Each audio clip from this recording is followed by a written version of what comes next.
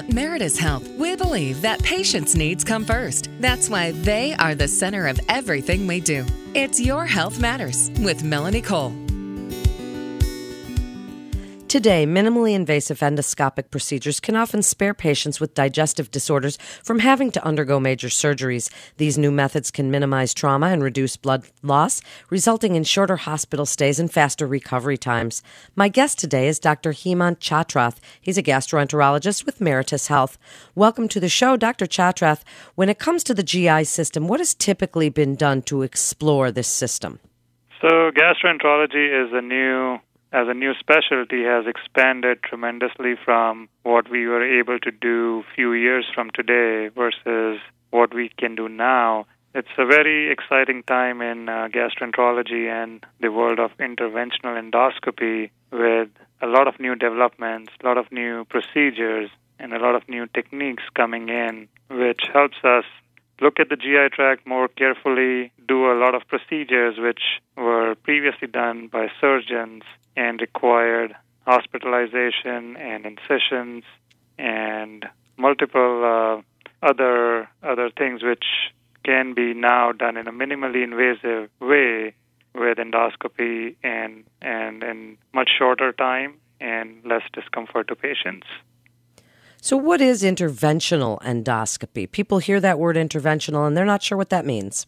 So interventional is, in layman's words, we can say something which you do intervention on. So previously endoscopy was, I would say, mostly diagnostic, where you would go with an endoscope and look at the GI tract from the mouth or from below. And you could do some interventions, but now with interventional endoscopy, it's a whole new world. You can do surgeries inside the GI tract without even opening the patient. So this is exactly the word interventional means. So what type of procedures are you doing interventionally for endoscopy to look for issues? So there are numerous new procedures which come under the umbrella of interventional endoscopy. I would like to tell you about some of the ones which we do very routinely. These include endoscopic ultrasound, ERCP, endoscopic mucosal resection, and I'll go over them one by one. So let's start with endoscopic ultrasound. This is a new technique which no one was doing in the Washington County area before, and all our patients who needed this procedure had to go to Baltimore or D.C. to get these procedures done. There was a lot of difficulty for patients who were elderly to leave their homes, go out of the comfort zones, and go to these hospitals. And many of these procedures require multiple sessions, so they would have to go multiple times. This was a barrier in many patients even seeking care, because they would not be, either physically or for some other reasons, would not be able to go all the way to Baltimore and Washington, D.C., and their disease would progress and they would not get the right management for their conditions. Endoscopic ultrasound is a way in which we do ultrasound with an endoscope. So many of our patients may have seen what a routine ultrasound is when they are in a dark room and the technician puts a probe on their stomach or the region of the body which needs examination, and they look at the ultrasound machine where sound waves make certain images of body organs. Endoscopic ultrasound is a similar concept. The great thing about endoscopic ultrasound is organs like the pancreas, which are very deeply seated in the body and cannot be accessed easily with an ultrasound done on the abdomen. What I do is go with an endoscope inside the patient's esophagus and stomach through the mouth, so there are no incisions or any surgical need. And once I am in the stomach and the small bowel, the pancreas is very close or almost next to it. And then I use the ultrasound, which is on the tip of the endoscope, to look at the entire pancreas very carefully to look for any cyst, any masses, any cancer, or any other signs of chronic pancreatitis. Dr. Chatrath, what other disorders, when you're doing the endoscopic ultrasound, are you looking for? So we are looking for disorders of the pancreas, disorders of the bile duct and gallbladder, and any masses or any lumps or bumps, if you may will, of the GI tract can be looked with an endoscopic ultrasound in great details. It gives us information as to which layer of the intestinal wall is the lesion arising from, meaning how deep is it penetrating? Is this something which can be taken care of endoscopically, or if this needs surgical management? And then when you look at the pancreas, this is actually a very, very useful tool for pancreatic cancer detection. As we all know, pancreatic cancer is one of the GI cancers which unfortunately is still on the rise, and given the trend, it would become the second largest mortality cancer in the entire country after lung cancer in the next few years. And unfortunately, we have not been able to come up with any good screening modalities or even treatment for this cancer, because once someone is diagnosed with it, the prognosis is not very encouraging at this time. And are you also looking for GERD or Barrett's esophagus when you do the endoscopic ultrasound?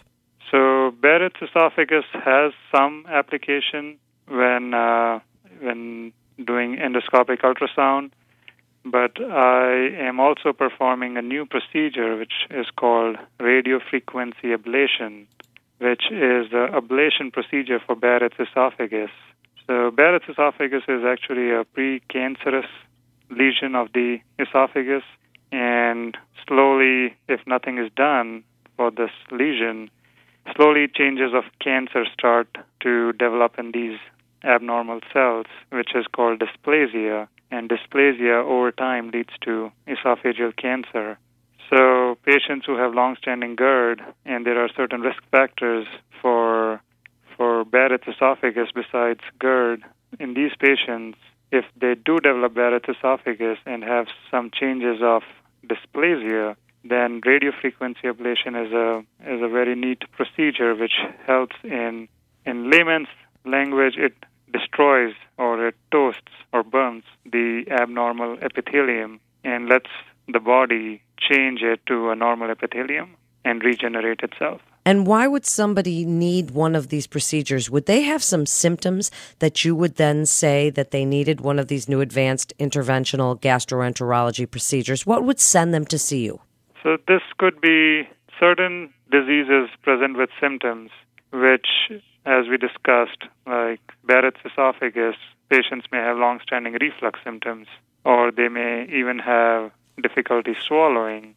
So every disease has its own symptoms. Again, pancreatic cancer patients will present with weight loss, abdominal pain. Similarly, chronic pancreatitis will be abdominal pain.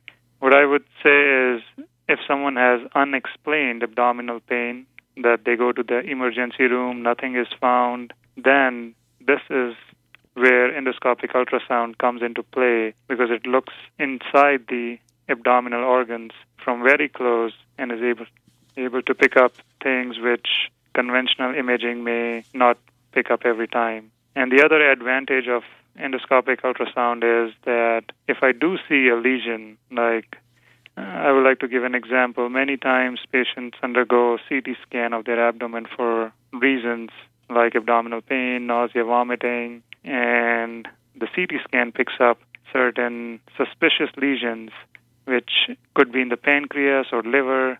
And this causes a lot of anxiety to the patient. They don't know what this lesion is, if this is a cyst, which may turn into cancer, or this is something which is just a benign cyst and they don't have to worry about it.